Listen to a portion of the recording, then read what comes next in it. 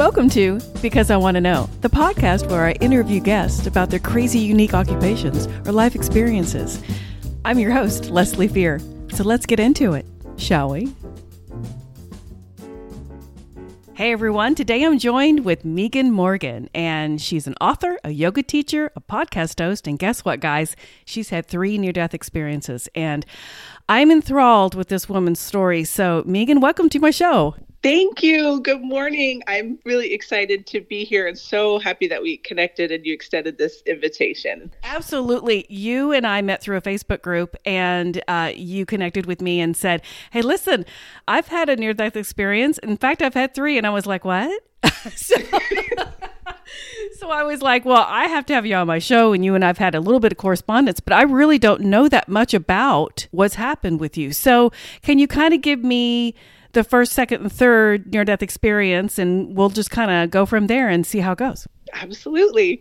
So the first 3 experiences, 3 completely different circumstances, different ages. So I was 19, just about 25, and 29. It was actually the day after my 29th birthday was the third experience. And it's just crazy. I've had people ask me, they're like, do you have a heart condition or something? I'm like, no, it was like 3 totally different experiences. And the first instance, I was swimming in Lake Huron. So I grew up in southern Ontario, Canada, on the border with Michigan. Okay. So we share a part of Lake Huron with the United States. And I spent a lot of time in the U.S. actually as a kid, and I live there now. But we'll get to that later. Sure. So I'm swimming in Lake Huron with my then boyfriend, and it was a rough day.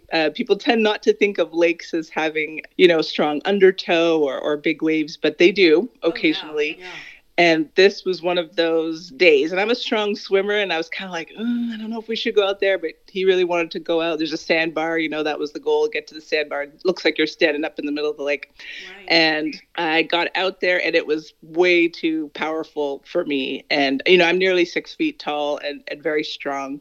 And I couldn't fight that undertow and kept getting waves wash over my head. And one wave, just too many, like 3 in a row, knocked me under. And then we have these things, I don't know if it's the correct term anymore, but when I was growing up, they're like these metal bars that go out into the middle of the lake to break the waves. And we called them groins at the time. And I'm not sure if they're still called that anymore, but it's supposed to help protect property. So that third wave that washed over me slammed me into one of those cast iron, metal fences, and everything, it just turned white is, I guess, the best way I can describe it. And I started sinking in the water and was completely paralyzed by fear. Like I realized what was happening, and I couldn't move my body. I couldn't fight the undertow.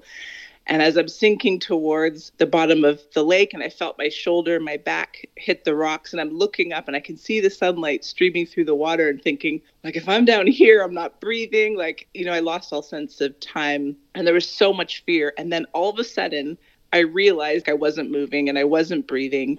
And the thought of it didn't panic me anymore. All of a sudden, it just wasn't scary anymore. And I could just see the waves rolling overhead and see the things going by, and it just didn't scare me. And so as I'm looking up to the top of the water and seeing the sun shining through, it turned dark into a long tunnel. And at the end of the tunnel was a bright light. And I've since found out that a lot of people have this experience of moving through a tunnel. But to me, at 19 years old in 93, I want to say that was, I started moving up the tunnel towards the light. But at the same time, it also felt like I was moving through the water towards the surface. It's kind of hard to explain. Oh, really? I felt like I was in, it felt like I was in 2 places at once. And then right as I approached the end of the tunnel towards what looked like a big party going on in the background, and I couldn't really make out who the people were, but I could see all these people having a great time. And there was this sound. It was like a tinkling, kind of twinkling sound. And all of a sudden, my mother appeared to me. And now my biological mother, died when I was 6 months old. And I don't. Yeah. So let me ask you this. So Megan, you knew that was your mother though, because, at 6 months old, you don't know who your mother is. But you knew that was your mother. Yes. And I've seen pictures of her. I know what she looks like. Right. So she appeared in a form that I recognized from a photo, but just energetically, right. I guess I have to say, I just knew it was her. And she was reaching towards me, like she had her hand out as what I thought was a welcoming gesture. And so I'm going towards her and I'm so excited. I'm like, Mom. And, we're not actually using words. It was just like through the mind.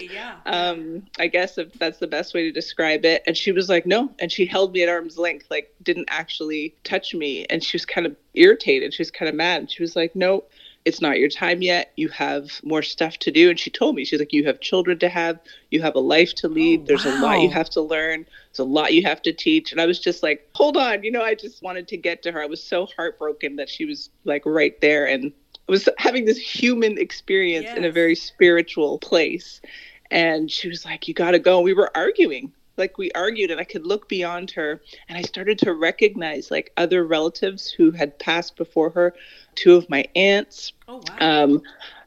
Like great grandparents, people in the background and other people I didn't know. But it's like they had this huge dinner table and they were on a hillside and there was a field behind them. Like it just looked like the most amazing place to be. And again, this sound that I can't put my finger on, like just very comforting. And she was like, you got to go back. And then I started drifting backwards from the tunnel entrance. And I was kind of screaming at her. I was really mad. I just was like, no, I want to stay with you. Wow. And that's heartbreaking. Then it was, And then when I went back far enough and things got black again, I was back in the lake.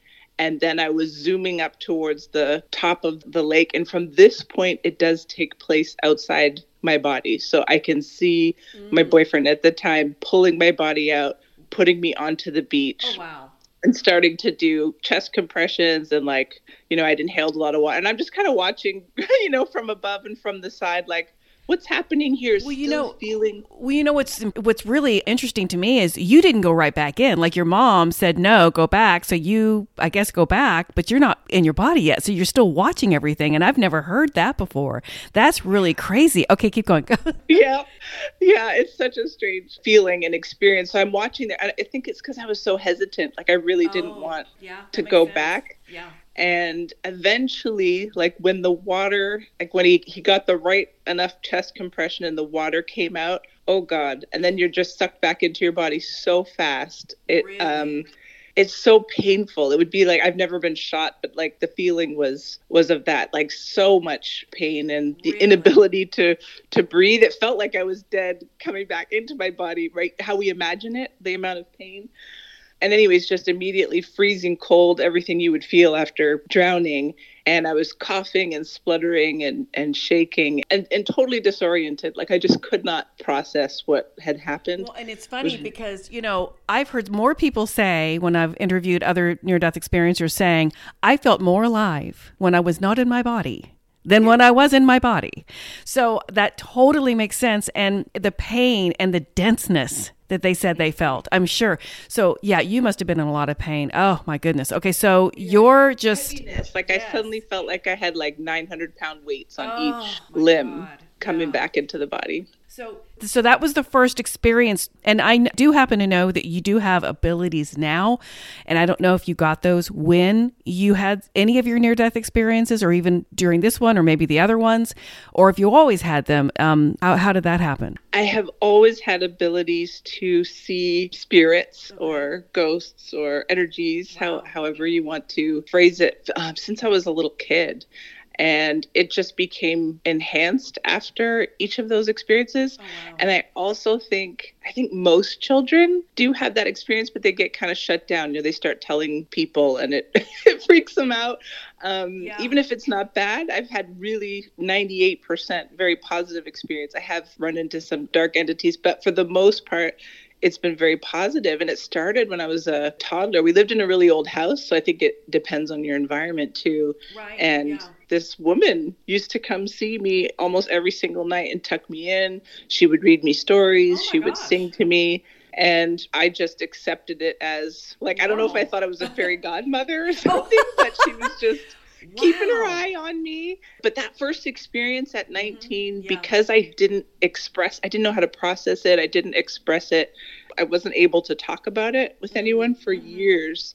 And so I think in a sense, it shut down my abilities until I became more open to it again. Really? So when I had the second experience, was when I gave birth to my second daughter. I have two daughters, and my second daughter was born at home. She came really, really, really fast. Oh, wow. Like she was born in an hour and a half. Wow. So we didn't have time to get to the hospital. She was, it's just depending on how much detail you want me to get into. You know, it's funny. My daughter, I had her in an hour and a half, but I was actually induced and it happened that fast. They put me on Pitocin and I had her that fast. You were not put on Pitocin and you had your daughter in an hour and a half. I'm impressed with no pain meds. So keep going. Yeah, it was just, and I kind of knew from having had the first one, like, oh, I'm pretty sure I'm in transition now. And my husband was home. He was at work, but he came home. Oh, wow. And we had a doula who was scheduled to meet us at the hospital, and we described what was happening. She's like, you're not going to make it, so just sit tight. I'll get there as fast as I can. And she hit rush hour traffic. How scary. Anyway, oh my God. Most exciting hour and a half ever. Yeah. Yeah. So keep going, because the next one happened during this time, right? Yes. Okay. So eventually my daughter is successfully born quickly in an hour and a half. And, I was bleeding very heavily. That's part of the story. So I was actually hemorrhaging, but we didn't realize it at the time. Okay. And so as that continues to happen, the doula and my husband are helping me to kind of get dressed after she's born and get back into bed. And I kept saying to them, I was just like, I can't get warm. Something's wrong. Something's wrong. I felt like I couldn't breathe. And they were trying to get me from the bathroom back to the bed. And they put one arm around my husband's shoulders and one arm around Kimberly, our doula. And they were like, okay, just walk one step at a time to the bed. And that's the last thing I remember. Everything went black. And yeah, that one was scary, but I woke up and I was in a hospital. And so I look around, I was like, oh, okay, I knew something was wrong. I'm glad they took me to the hospital. This is good. Right. And then my dad shows up at my bedside. And my dad died when I was 4 years old. Oh my God. Okay. Yeah. Here we go again. I know. And I looked up and I'm like, so this is impossible yet. Yeah. He's here. And he was still dressed like it was like 1977. It was crazy. He had on this leather jacket and a turtleneck. But, I think they do that, though. Megan, I think they do that because that's how you remembered him. So, yeah, they appear to you in the way that you remember them. So to me, it's more of a comfort thing. So, yeah, go ahead. Yep. And I did have someone I met later in life tell me that. He's like, they show up how you're most likely to recognize them in a way that you won't be afraid because you're in this space that can be so overwhelming. So I'm in this hospital hallway, my dad's there, and I was like, oh my God, Dad. And I started telling him, I'm like, you have another granddaughter and this, and I'm like, catching up, like, we haven't seen each other. Like it's just normal. I'm just talking to my dad. Yeah. And he just put his hands on me. He's like, you're not supposed to be here.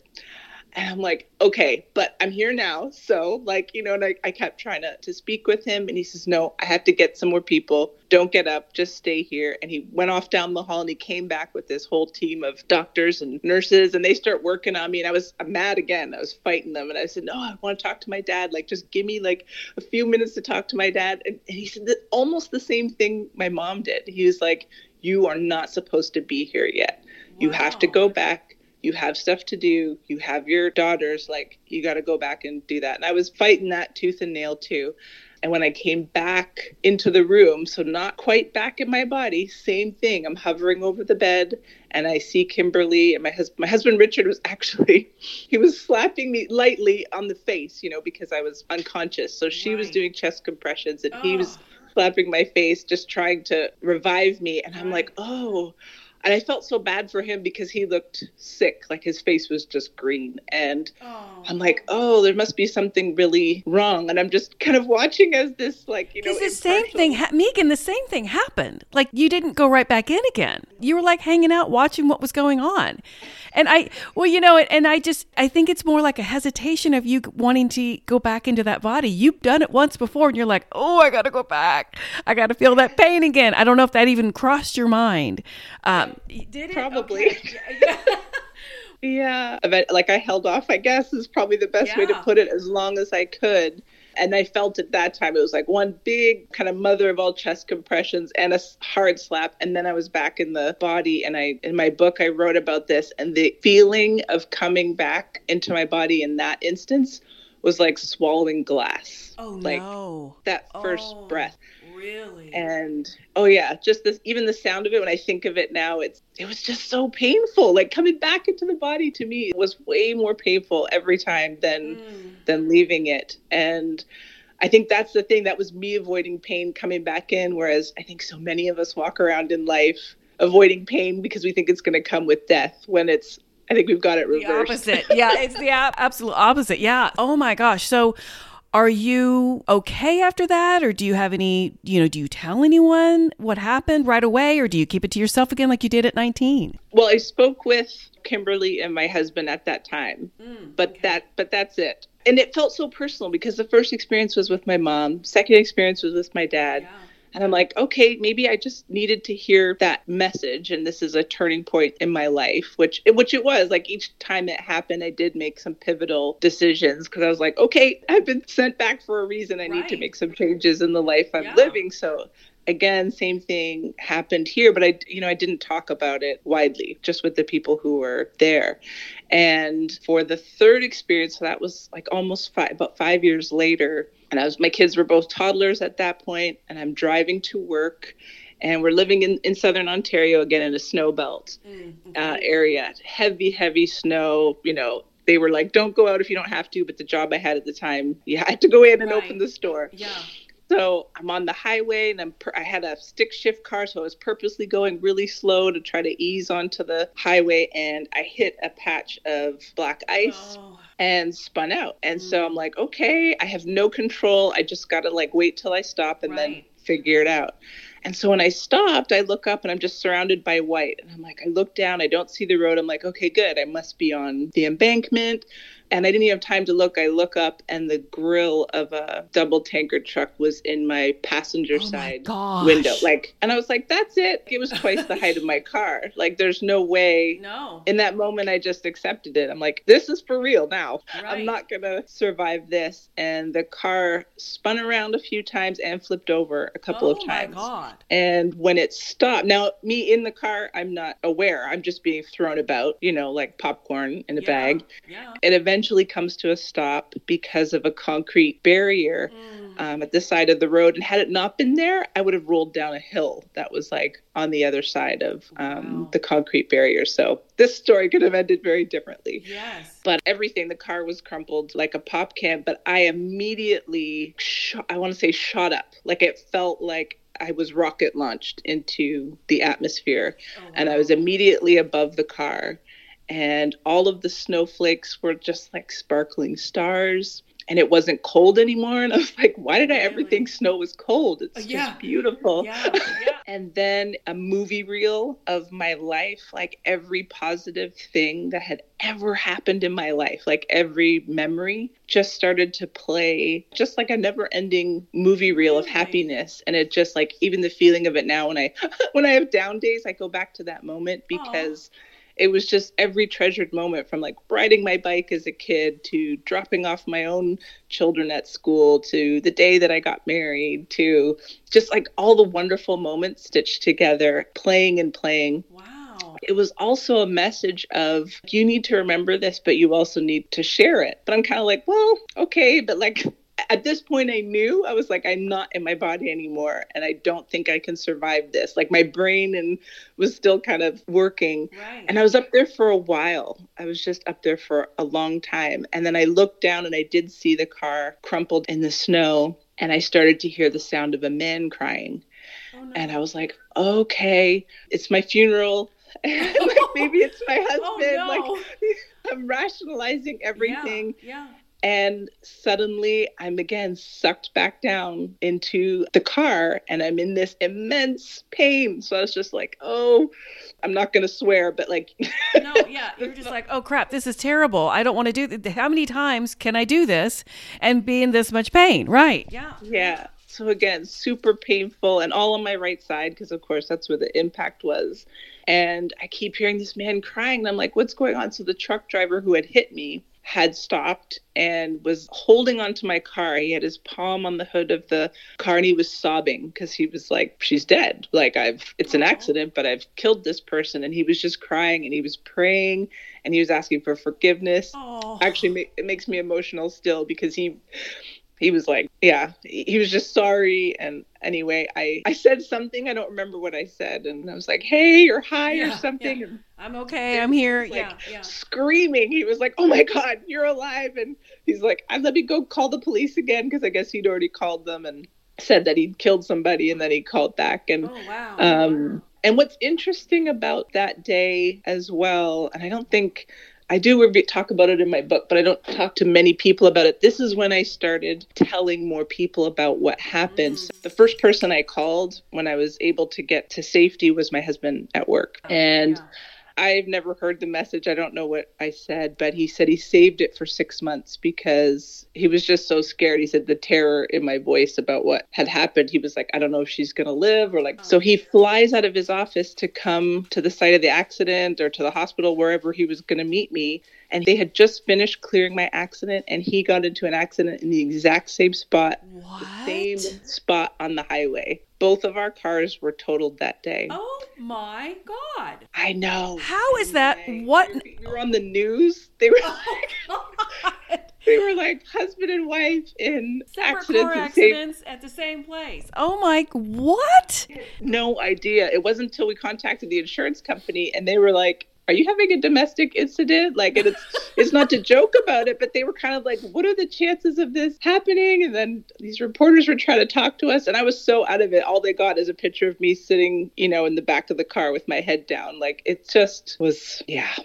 Well, clearly his wasn't quite as severe as yours, it sounds like. No, not as severe. Yeah. Although he did total the car, so that's not great. But okay, so let me ask you this. I'm very curious about the reel that you watched, the movie reel you watched of your life. So do you think that was, and I think you did kind of touch on this, do you think that was them saying, you need to, like you said, remember the good times, but do you think that was also a kick in the butt going, you know what, you need to talk about this. You need to tell more people. You need to share your story. That's the whole reason we do this. So, because with other near-death experiencers I've talked to, they're like, I want people to understand you don't have to fear death. So is that kind of what you think, or do you think it's something entirely different? I do think it's that. A couple of one was just sort of like, you need to come back to these moments when the actual pain of daily life gets you down, come back to this. Like, that's more important than any of that other stuff. And the other part was the sharing. So what was immediately different about this experience, within 48 hours, and again, this was 2001, I got on email and I just wrote out the whole experience and just sent it to everybody in my email address book. Really? And I provided a link to the news story that had been done. It didn't really even show anything because they didn't get any pictures and we didn't talk to reporters. But I was just like, this made the news. In case anybody hears about it or looks it up, our names are mentioned. But I sent it to our relatives. We still lived in Canada at the time, all across the country, and just talked to them about the experience as well that I had of floating up and out of the body, looking down at the car. And I didn't mention the 2 previous episodes, but I talked about that one. And I was just like, I think this is for all of us. I think we all need to take a really good look at our lives and where we're going, what changes we need to make in order to get where we want to go. Like, I know this is not just for me.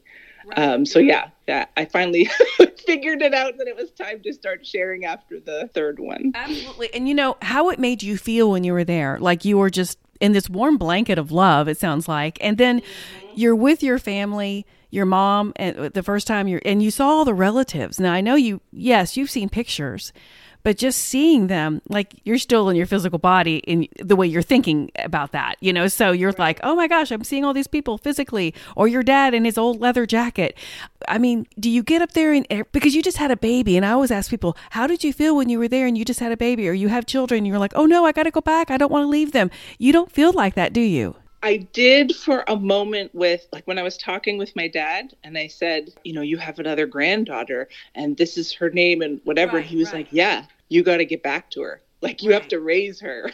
But no, I mean, but the urgency in your mind, do you see what I'm saying? Like, I've heard that when people do finally go, or they go suddenly or whatever, it's like that place makes it okay to go. Does that make sense? It does. And one of the thoughts that I wrote down about that experience was I had lost my mother so young at 6 months. And I was like, wow, if I'm gone now too, like, is this a legacy in our family? Like, are we destined to keep losing our mothers young?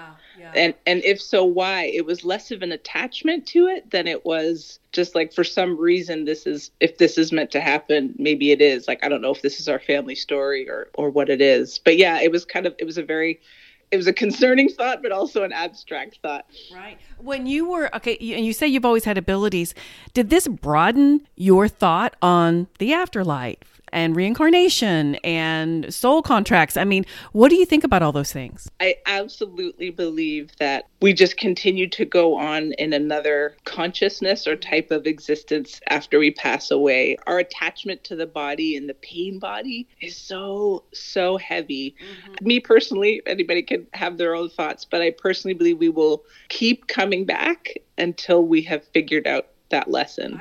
I absolutely agree with you, because I do think that we're here to learn and evolve, and for our creator, God, whatever you want to call him. And, it's funny because so many people are so wrapped up in what they believe and what they think is the right way and how they think theirs is the only way.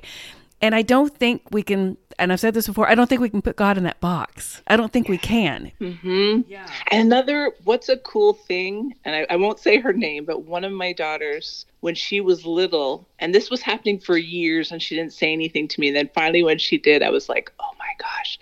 So she would be in the bathroom getting ready for school. We'd early drop off because we had to commute, and right. They'd have to go to the babysitters and then go to school. And she would be like sad, right? Because she's like, I just want to be at home, with my mommy and stay in bed and whatever. Yeah. And so she'd be sad, brushing her teeth. And my mom would appear to her and tell her it's going to be okay. And just stroke her hair and tell her it's fine. And eventually, because I noticed that one day that it was like less hard to, get her up and ready for school. And she told me, she's like, oh, it's because Maria comes and sees me. And I was like, what do you mean, Maria? And I said, describe her. And so, I've always been open to spiritual things. So I was like, okay, she's got someone watching out. But she didn't know. She was too young. Like, she didn't know the story of my mother. She didn't know her name. She didn't know she had died.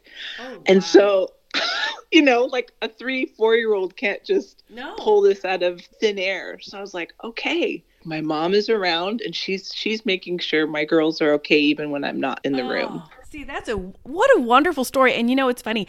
My mother passed away about 5 years ago, and I've learned how to kind of communicate with her. I think we all kind of had that ability, and I've just practiced, and now I can kind of talk to her now. I know that sounds crazy, but it's almost like she gained a superpower. Now she's just the incredible invisible woman. You know what I mean? I mean, that's kind of what I think. I mean, I'm thinking, you know what? She's still with me. She's still around us all the time. In fact, she's got 4 kids. She can be with us at all times with all of us at the same time. It's a consciousness more than it is a physical. We put everything so physical. Everything is so physical for us. And you got to get out of that box too and go, no, we're all a collective or something. So how comforting for you to know that she was helping your daughter. Do your daughters have abilities, do you think, like you did? Do you think it passed down?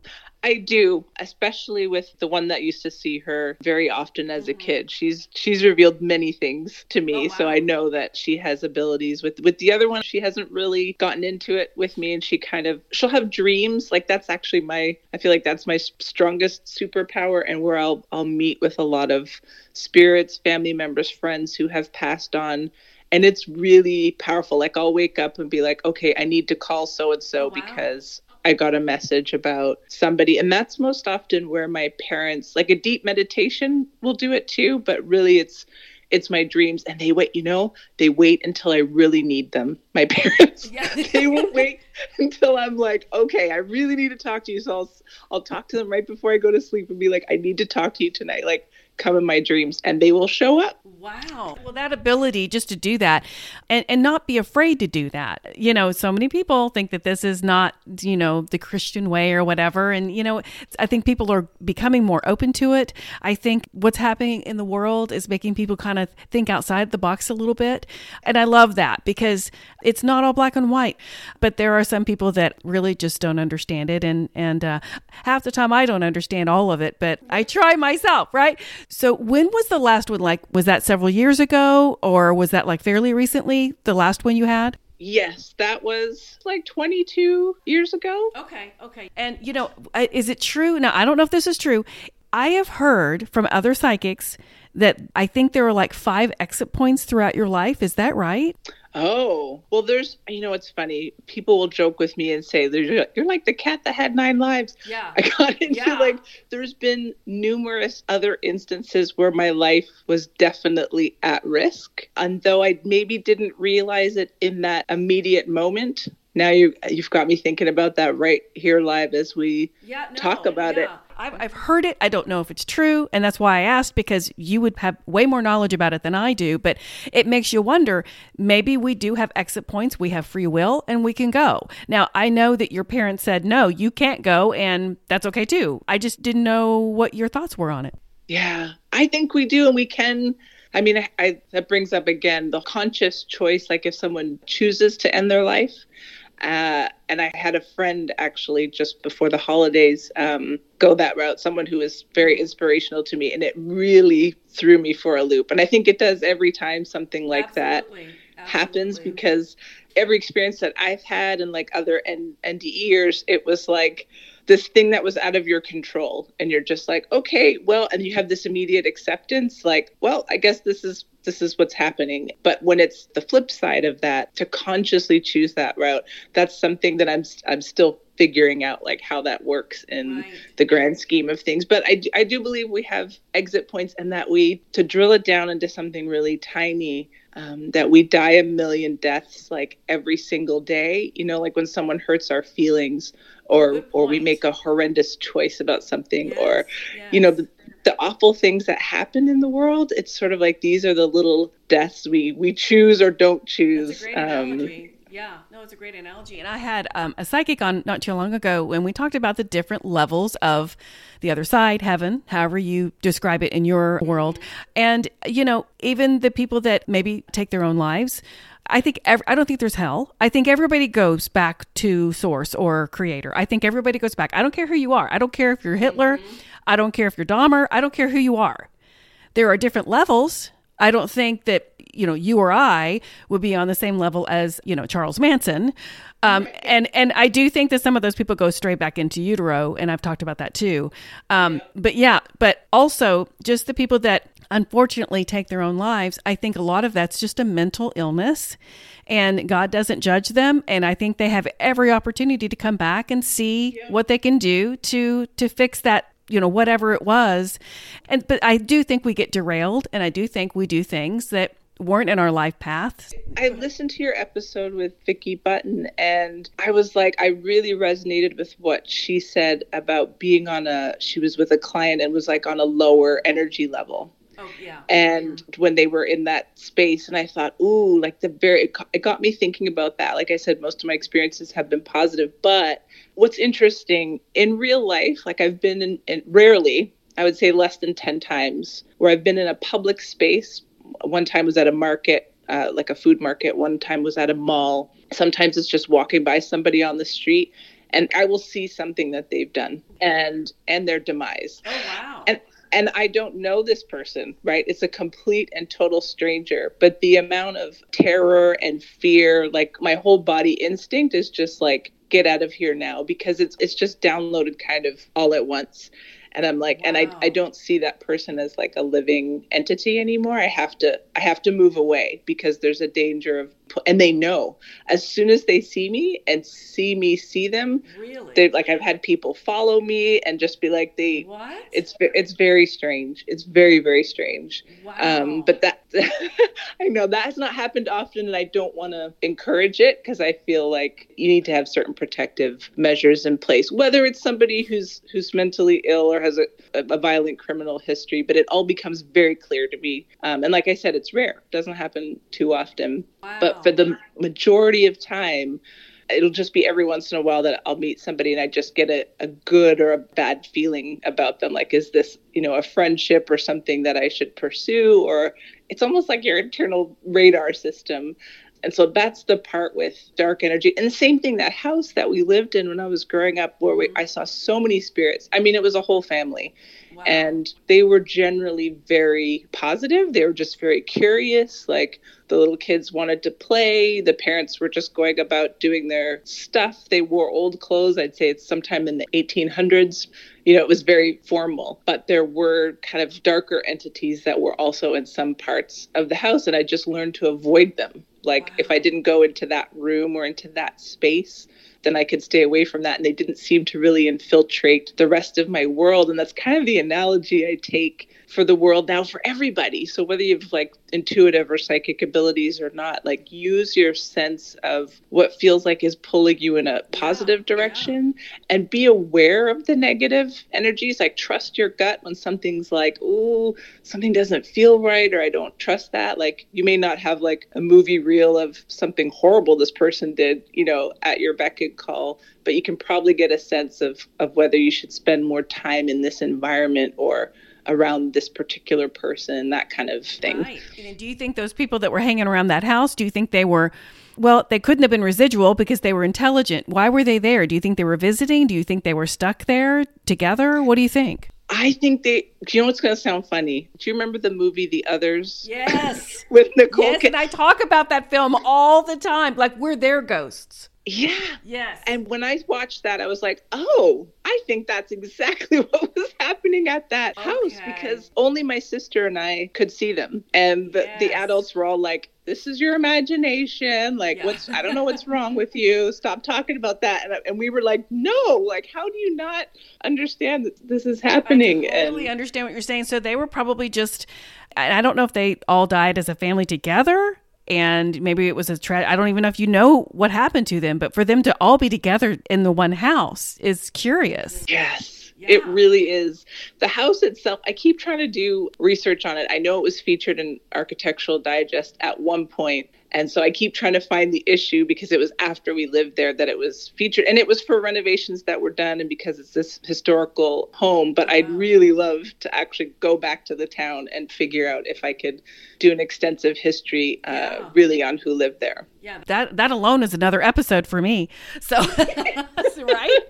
But no, so back to your near-death experiences. So each one was a little similar in the way that you came back to your body. And that's very interesting to me. Like the first time, your mother said, no, you need to go back. So you really didn't spend a ton of time there. You just saw your mom and some relatives, and then she kind of pushed you back. And then you watched your boyfriend pretty much revive you. And then you came back into your body.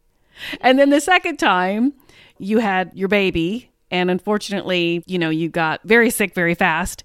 And they were reviving you in the hospital. Your dad appears in his lovely leather jacket and tells you, no, you can't be here. And I didn't ask you.